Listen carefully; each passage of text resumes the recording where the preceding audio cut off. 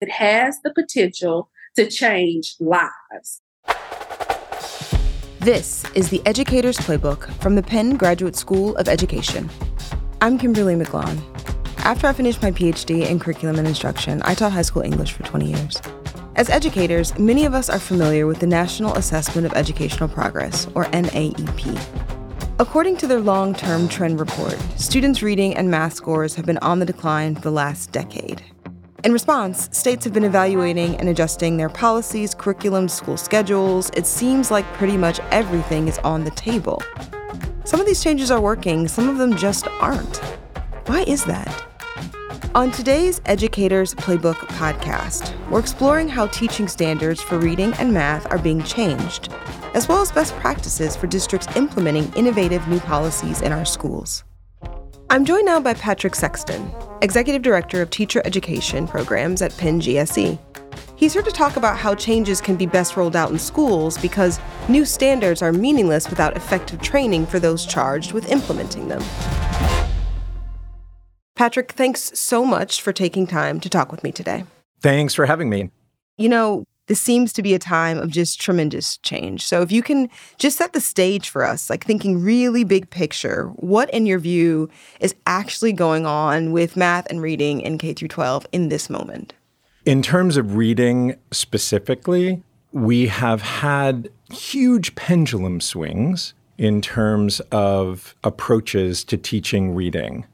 The trend that we have been seeing for the past number of years has been a more holistic, whole language approach and a little backward pedaling on fundamentals like teaching phonics and phonemic awareness and real building blocks of teaching basic concepts in reading in favor of teaching a love of reading, in favor of teaching reading as a culturally specific act that happens inside of families and classrooms and communities.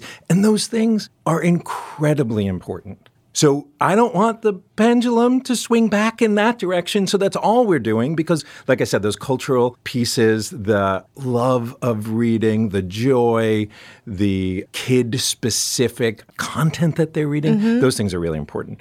So we are hopefully seeing a rebalancing, but the jury is out. Yeah, that jury, that jury does its thing. We'll see.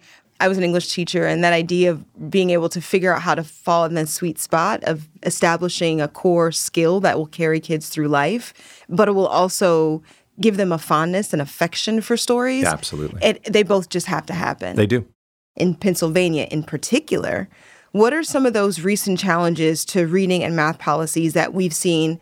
So there's a new structured literacy set of competencies that all preparation programs need to address. That's big. It's very big. And I have a theory that when we moved to whole language, it was easier for preparation programs to teach that instead of spending the time to teach the building blocks and this race to get cheaper, faster, funnier, I say, right? Because we want to get students in, we want to get them out, we want to get them into classrooms, and it's very expensive to do teacher training, and we don't invest in it as a society. So it was much easier, much quicker to do this. So we have a whole slew of teachers that never got the fundamentals. So now those are coming back from a policy perspective at the state. It's happening all across the country. It's not necessarily a completely new way of teaching reading. What it is it's now in the competencies that I'm being held accountable for teaching my students to teach their students, Got right? it. It's not law, but it's essentially I don't get reapproved unless I'm doing these things by the state of Pennsylvania. So it means that we have to adjust. Now, my programs and lots of other programs were doing lots of these things already in terms of having both elements. But there are things that we have to work on, like all programs across the country. Everyone is sort of struggling with, okay, where do we go now? What are the pieces that we're missing? The specific things, the policies are being driven because large segments of our young people are being left out of access to basic literacy skills because they don't have what they need, right? As the pendulum is swinging, as I was talking about before, somebody keeps getting left out. And in this case, kids that need those fundamentals explicitly taught to them are being left out. So the policy is really being driven by evidence that not all kids are being served. And I couldn't be more in favor of that. I don't think that you could find an educator that would not be in favor of more kids getting access to what they need. We don't always all agree. On how to drive that. On how to drive that, on what. So that's why you have reading wars and you have math wars. But my view is if we have both sides, that actually more kids will have more access. It's so tricky, but one of the things I appreciate most about what you just shared with us is the tenderness in your framing of what we really have to keep at top of mind, which is how are we taking care of individual children with a deep well of compassion for what they need in any given moment, despite the challenges that creates for us as educators. That we have to keep kids at the center. We're the adults here.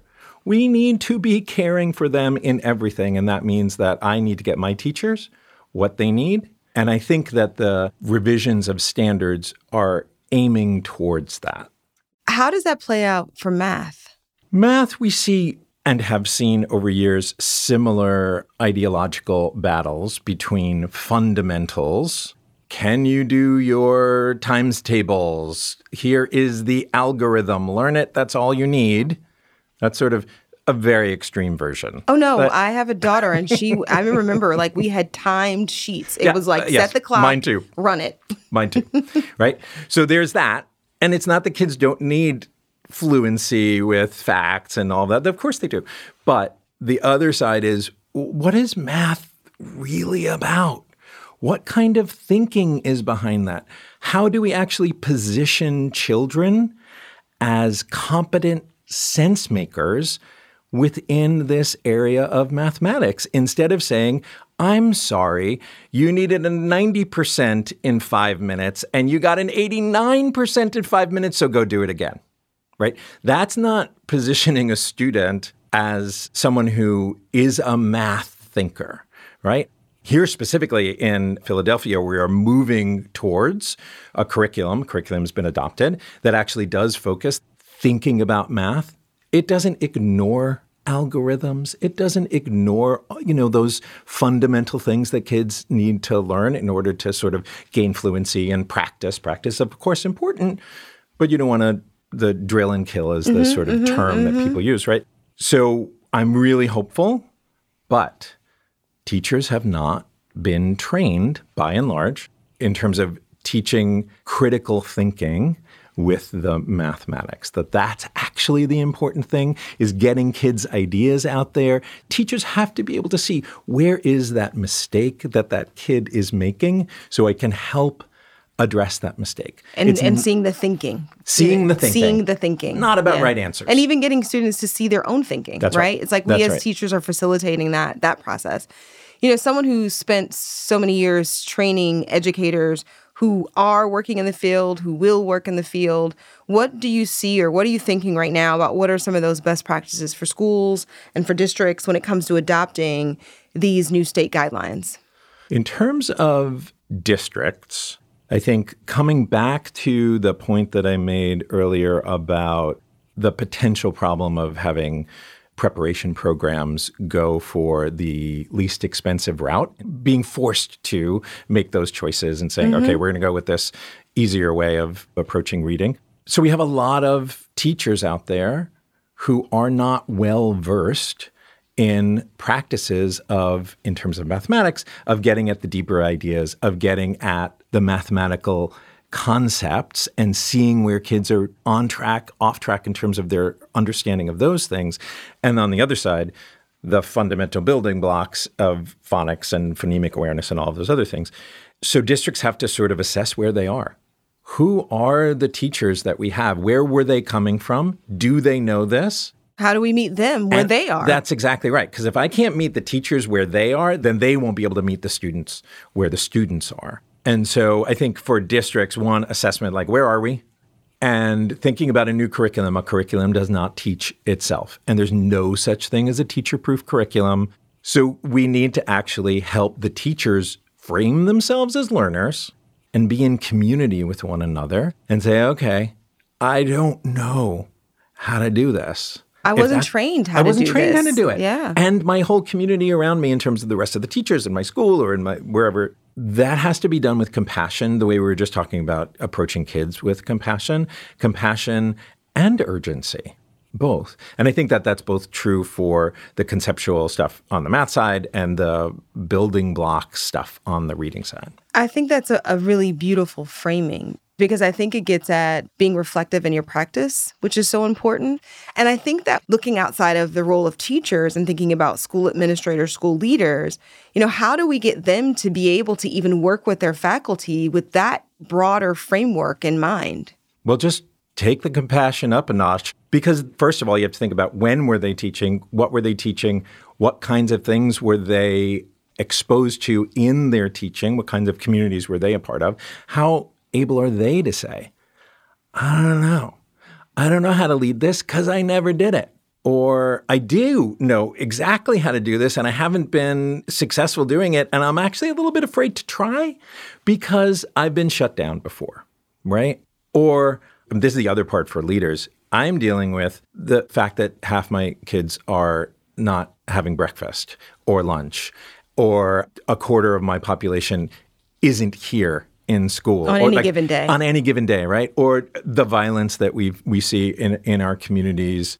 So you can't ask administrators to lead this kind of fundamental change without support for them, right? So how does the whole structure, the whole system get focused on the kids? We have to, of course, we're focused on the kids, but if the scaffolds aren't in place for the teachers and for those leaders to get what they need in order to make the changes that you want, they're not going to be able to do it. Because if you asked me which of the things I'm going to pay attention to, the professional development that I'm trying to plan for tomorrow, or the kid that's in my office that needs something, I'm on the kid, right? Yeah, it's for triage. 100%. Yeah. That's right. And even when it's for the better, people are by nature resistant to change. Sure. Right? And so why, in your view, is it important for education policy to actually pursue that hard thing, that change over time?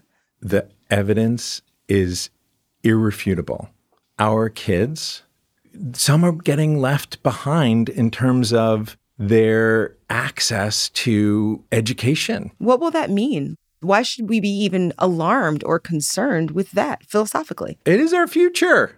I mean, when we're thinking about all kids, and we talked about sort of the moral imperative and what we're built on foundationally, the challenges that we're talking about in terms of math and literacy, basic knowledge, it kind of finds its way into every piece of society, right? So when we're talking about all kids, it means that we have to attend to different needs for different kids. And the evidence is saying that we are missing some.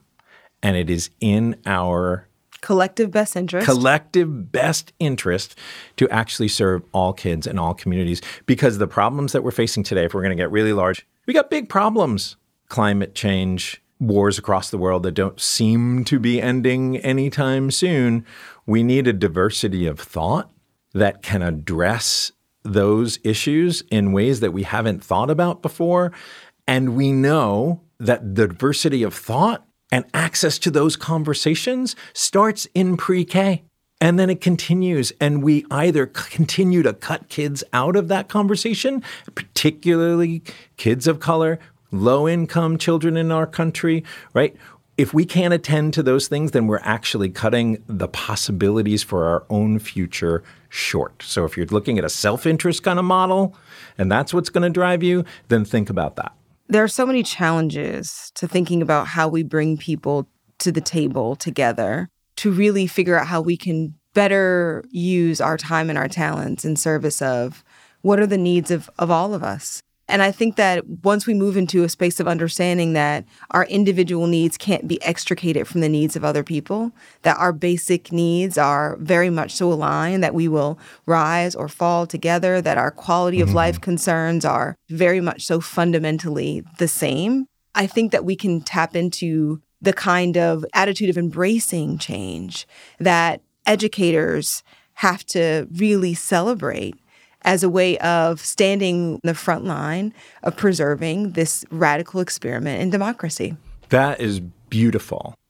And on the negative side, we can kill that joy by not following through for teachers and leaders and kids, by not following through with compassion, by not being there for them, right? If I want them to hold that joy, that vision that you just articulated so well, I actually have to hold them in that vision. I have to bring them to the table and keep saying, come on back. I respect your time. I have to compensate you for that. This actually costs resources of all different kinds. And I have to respect that you're bringing something to the table that I could never bring.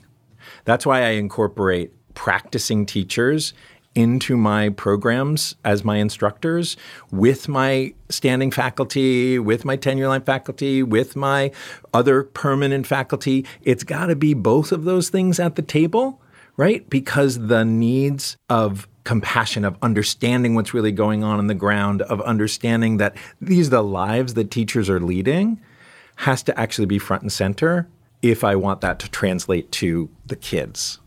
I want to thank you for your approach to serving our community of emerging educators. It's such a beautiful value add to the very nature of how we're perceiving what is valuable. So thank you so much, Patrick. Thank you so much for having this conversation. I really enjoyed it.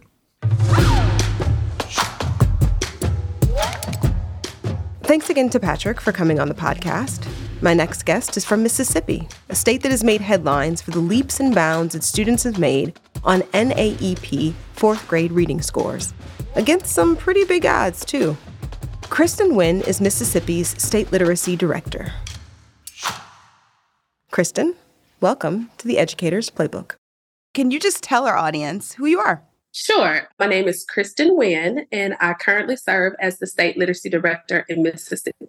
And what do you do as the Director of State Literacy? I am responsible for our literacy initiative across the state. So any initiative that we have that involves literacy falls under my office. I've been doing a little bit of light research, and it is very clear to me that over the last few years, Mississippi has made dramatic improvements, particularly in the fourth grade reading NAEP scores. People have called this the Mississippi miracle. So I want to give our audience just the background. What is the situation in Mississippi, and what gains have you all been able to make together? Our big literacy initiative started really in 2013. In 2013, we were 49th in the nation. We were at the bottom. And so we knew that changes needed to be made because we knew literacy, how important it was and how it impacted not only our state as a whole, but our communities. And really focusing on kindergarten through third grade to ensure students have the foundational skills they need to be prepared for the next level and beyond. So we started with policies that were put into place, our early learning collaboratives, which established our first state-funded pre-K programs. Our Literacy-Based Promotion Act eliminated social promotion and really focuses on ensuring students have the reading skills they need in kindergarten through third grade. A part of that is our kindergarten readiness assessment, which we look at our kindergartners and assess readiness and growth at the beginning of the year, because we know that we really had to focus in Mississippi on prevention and intervention with our students. How do we prevent reading failure? What are some things that we needed to put in place? And how do we intervene strategically and based on research to ensure students are equipped with what they need to be successful? And then we had our dyslexia policy that really came into place in 1997. And so we really had some provisions and some different things that were added to that particular legislation. So those key pieces of legislation really set the foundation for where we were headed. But I always tell anyone this: a policy is only as good as its implementation. You have to have the driving forces that really push the implementation. I mean, that is 10 years now. I mean, that's a serious strategic commitment to change that's anchored in a shared vision. And it's remarkable how you all have been able to just be dedicated to executing on the principles that guided, I would imagine, the development of those policies. And then where does Mississippi rank now when we look back at its placement around, against other states in the country? Where we are now versus where we were 49th and now we're 21st. We're excited to be there, but we still have a lot of work to do because we want to make sure all of our students are proficient. Until we get there, we will not stop the work.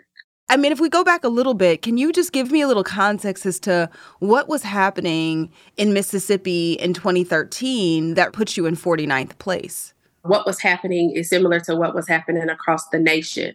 There was this focus on an ineffective type of instruction around balanced literacy and the whole language approach to teaching students, which if we read a lot to kids, if we immerse them in books and pictures that reading just happens haphazardly.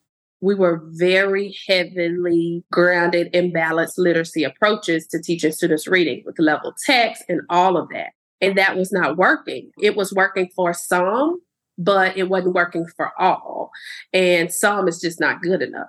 In addition, our state assessment was not really aligned to the NAEP or the national assessment. So we went back as an agency, and our leader at the time was Dr. Carrie Wright, and she really pushed for standards that were more rigorous and more aligned to the expectation of the NAEP.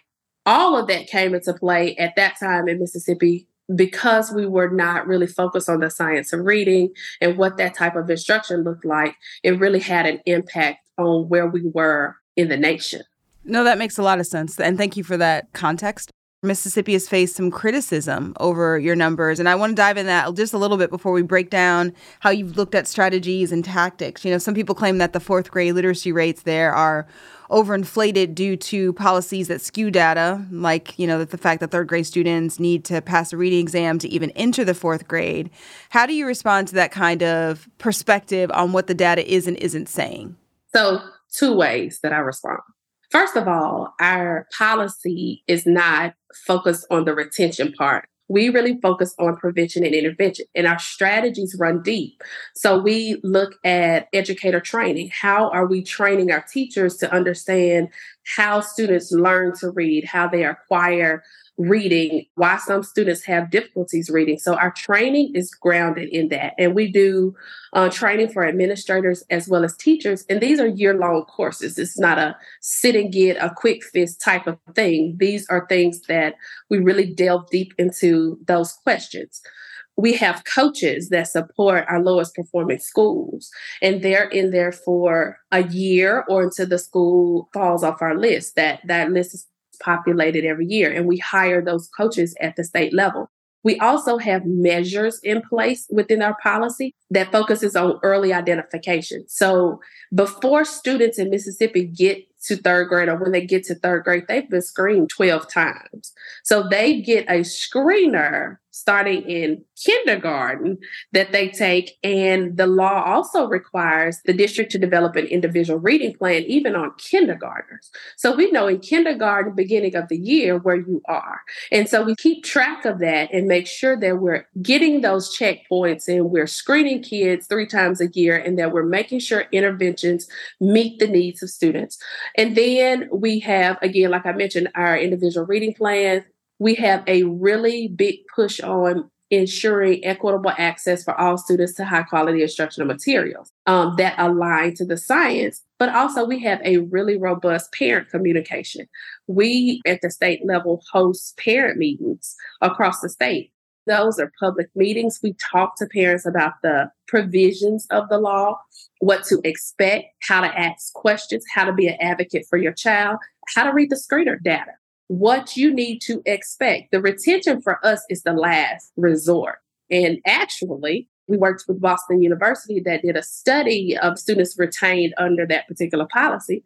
And that study yielded the results that students scored in 6th grade on their ELA state assessment substantially higher because they may needed some extra time for those intense interventions. So we know how important it is to make sure that students are receiving instruction aligned to the science and they're receiving interventions that match their individual needs.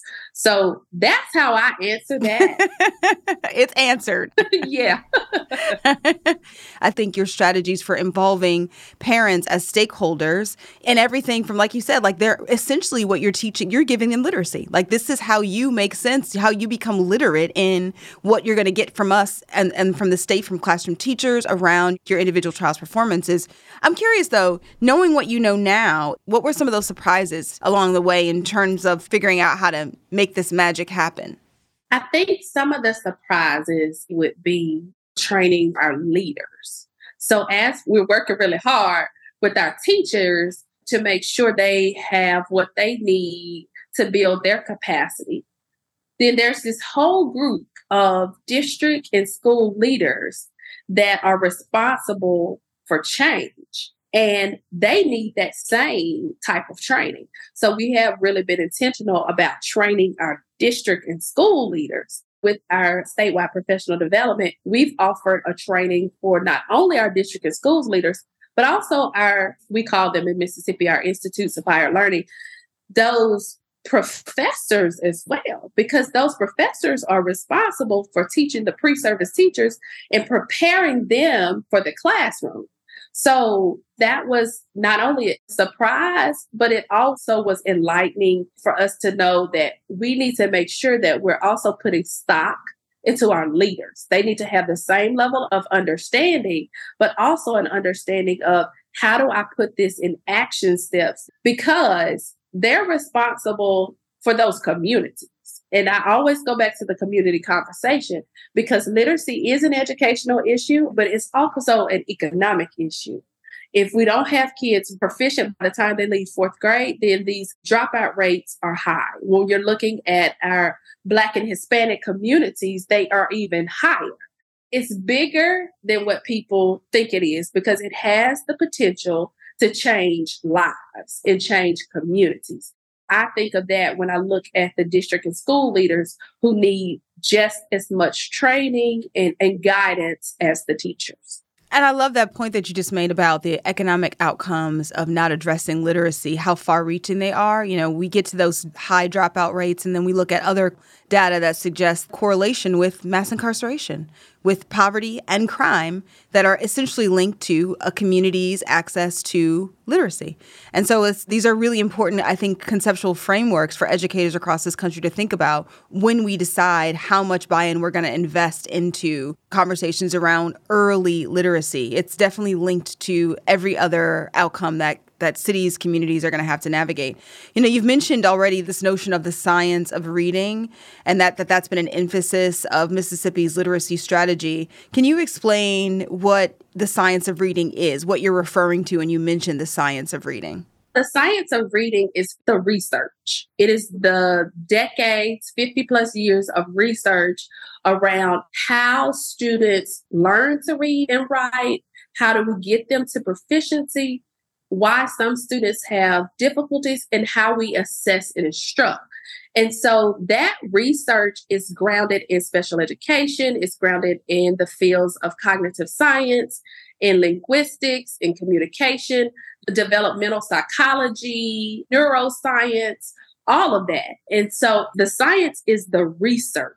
And what we as educators and practitioners have to do is synthesize the research, understand the research, take the research, and put it into practice. That's what we've been trying to do, is ensure that our professional development and our instruction and assessments align to the research known as the science of reading.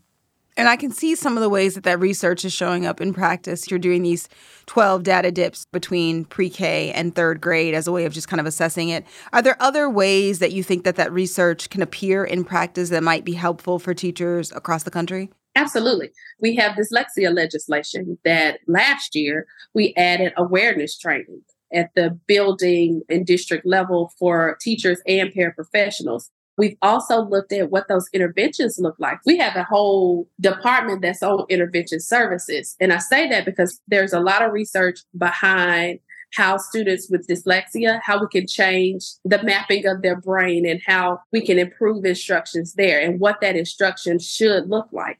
Making sure that we get students instruction that is grounded in foundational reading skills, that talks about the importance of foundational skills. And so we've tried to be really intentional with that in particular. Are there some strategies that you would love to recommend for some of our listeners around how they, as educators, can improve reading scores in their own schools? Or do you think it's something that can only be achieved through that kind of large-scale policy revision that you just talked about? No, there are things that schools and local districts can do to really put an emphasis on making sure that the effective strategies are in their buildings. One thing is the adoption of high-quality instructional materials. If you're training teachers in professional development that's aligned to the science, they need to be able to go back into their classroom and have the materials that match that training. Looking at your instructional materials that teachers are using on a daily basis, but also how much training have they had on what does good instruction look like? As a district or a building level principal, you can take the initiative to start. Do teachers understand the importance of phonemic awareness and phonics? And do they understand how students come to them speaking because speaking is natural? And how do you cultivate that? How do you cultivate their language comprehension that attributes to reading comprehension? So some of those things are things that don't have to be done at a large scale. They can be done at the local level and at the school level. Yeah, I love that idea of thinking about teaching as an art that requires a reflective nature in terms of the approach to practice. The Mississippi Department of Education is so fortunate to have you as state literacy director. You clearly are you're doing all the things. And it's been so amazing to just, for even a little bit, to tap into your expertise and to share your insights with our listening audience. So thank you so much, Kristen, for joining us today. Thank you so much for having me. Anytime. Thanks again to Kristen for coming on the podcast. Change can be exhausting, especially when it feels like you have no locus of control. But we persevere because perseverance is in the best interest of our students. Some of the most useful advice I ever received came from fellow teachers. Here's a helpful tip that you too can implement in your classroom. Hi, this is Kelly. I have been a Spanish teacher for more than 33 years. I'm involved with a lot of community organizations, and I get my kids to volunteer with me when I'm teaching ESL lessons, or it can be if I'm doing an event. I have kids help running tables, working with people, and when they see that they could actually use what they're learning in the classroom, when they're talking to outside people, especially in Spanish, it makes them feel proud of themselves, it makes them feel virtuous, and when they're virtuous, they want to learn more. And hopefully then that is the beginning of their lifelong journey to language, culture, travel, and just being a respectful citizen of the world. What works best for you? Give us a call at 267-225-4413 or share your own advice on social media and tag us with the hashtag PennGSEPlaybook. Thank you for listening to this Educator's Playbook. Be sure to subscribe wherever you listen, leave us a 5-star review, and share with your colleagues. For more tips and advice, please check out educatorsplaybook.com and subscribe to our monthly newsletter. Educator's Playbook is produced in Philadelphia by the University of Pennsylvania's Graduate School of Education in partnership with Radio Kismet. This podcast is produced by Amy Carson. Our mix engineer is Justin Berger. Christopher Plant is Radio Kismet's head of operations, and Ben Geisey is our project manager. Matthew Vlahos is our executive producer, and I'm your host, Kimberly McLawn. Thanks so much for listening. This has been Educator's Playbook.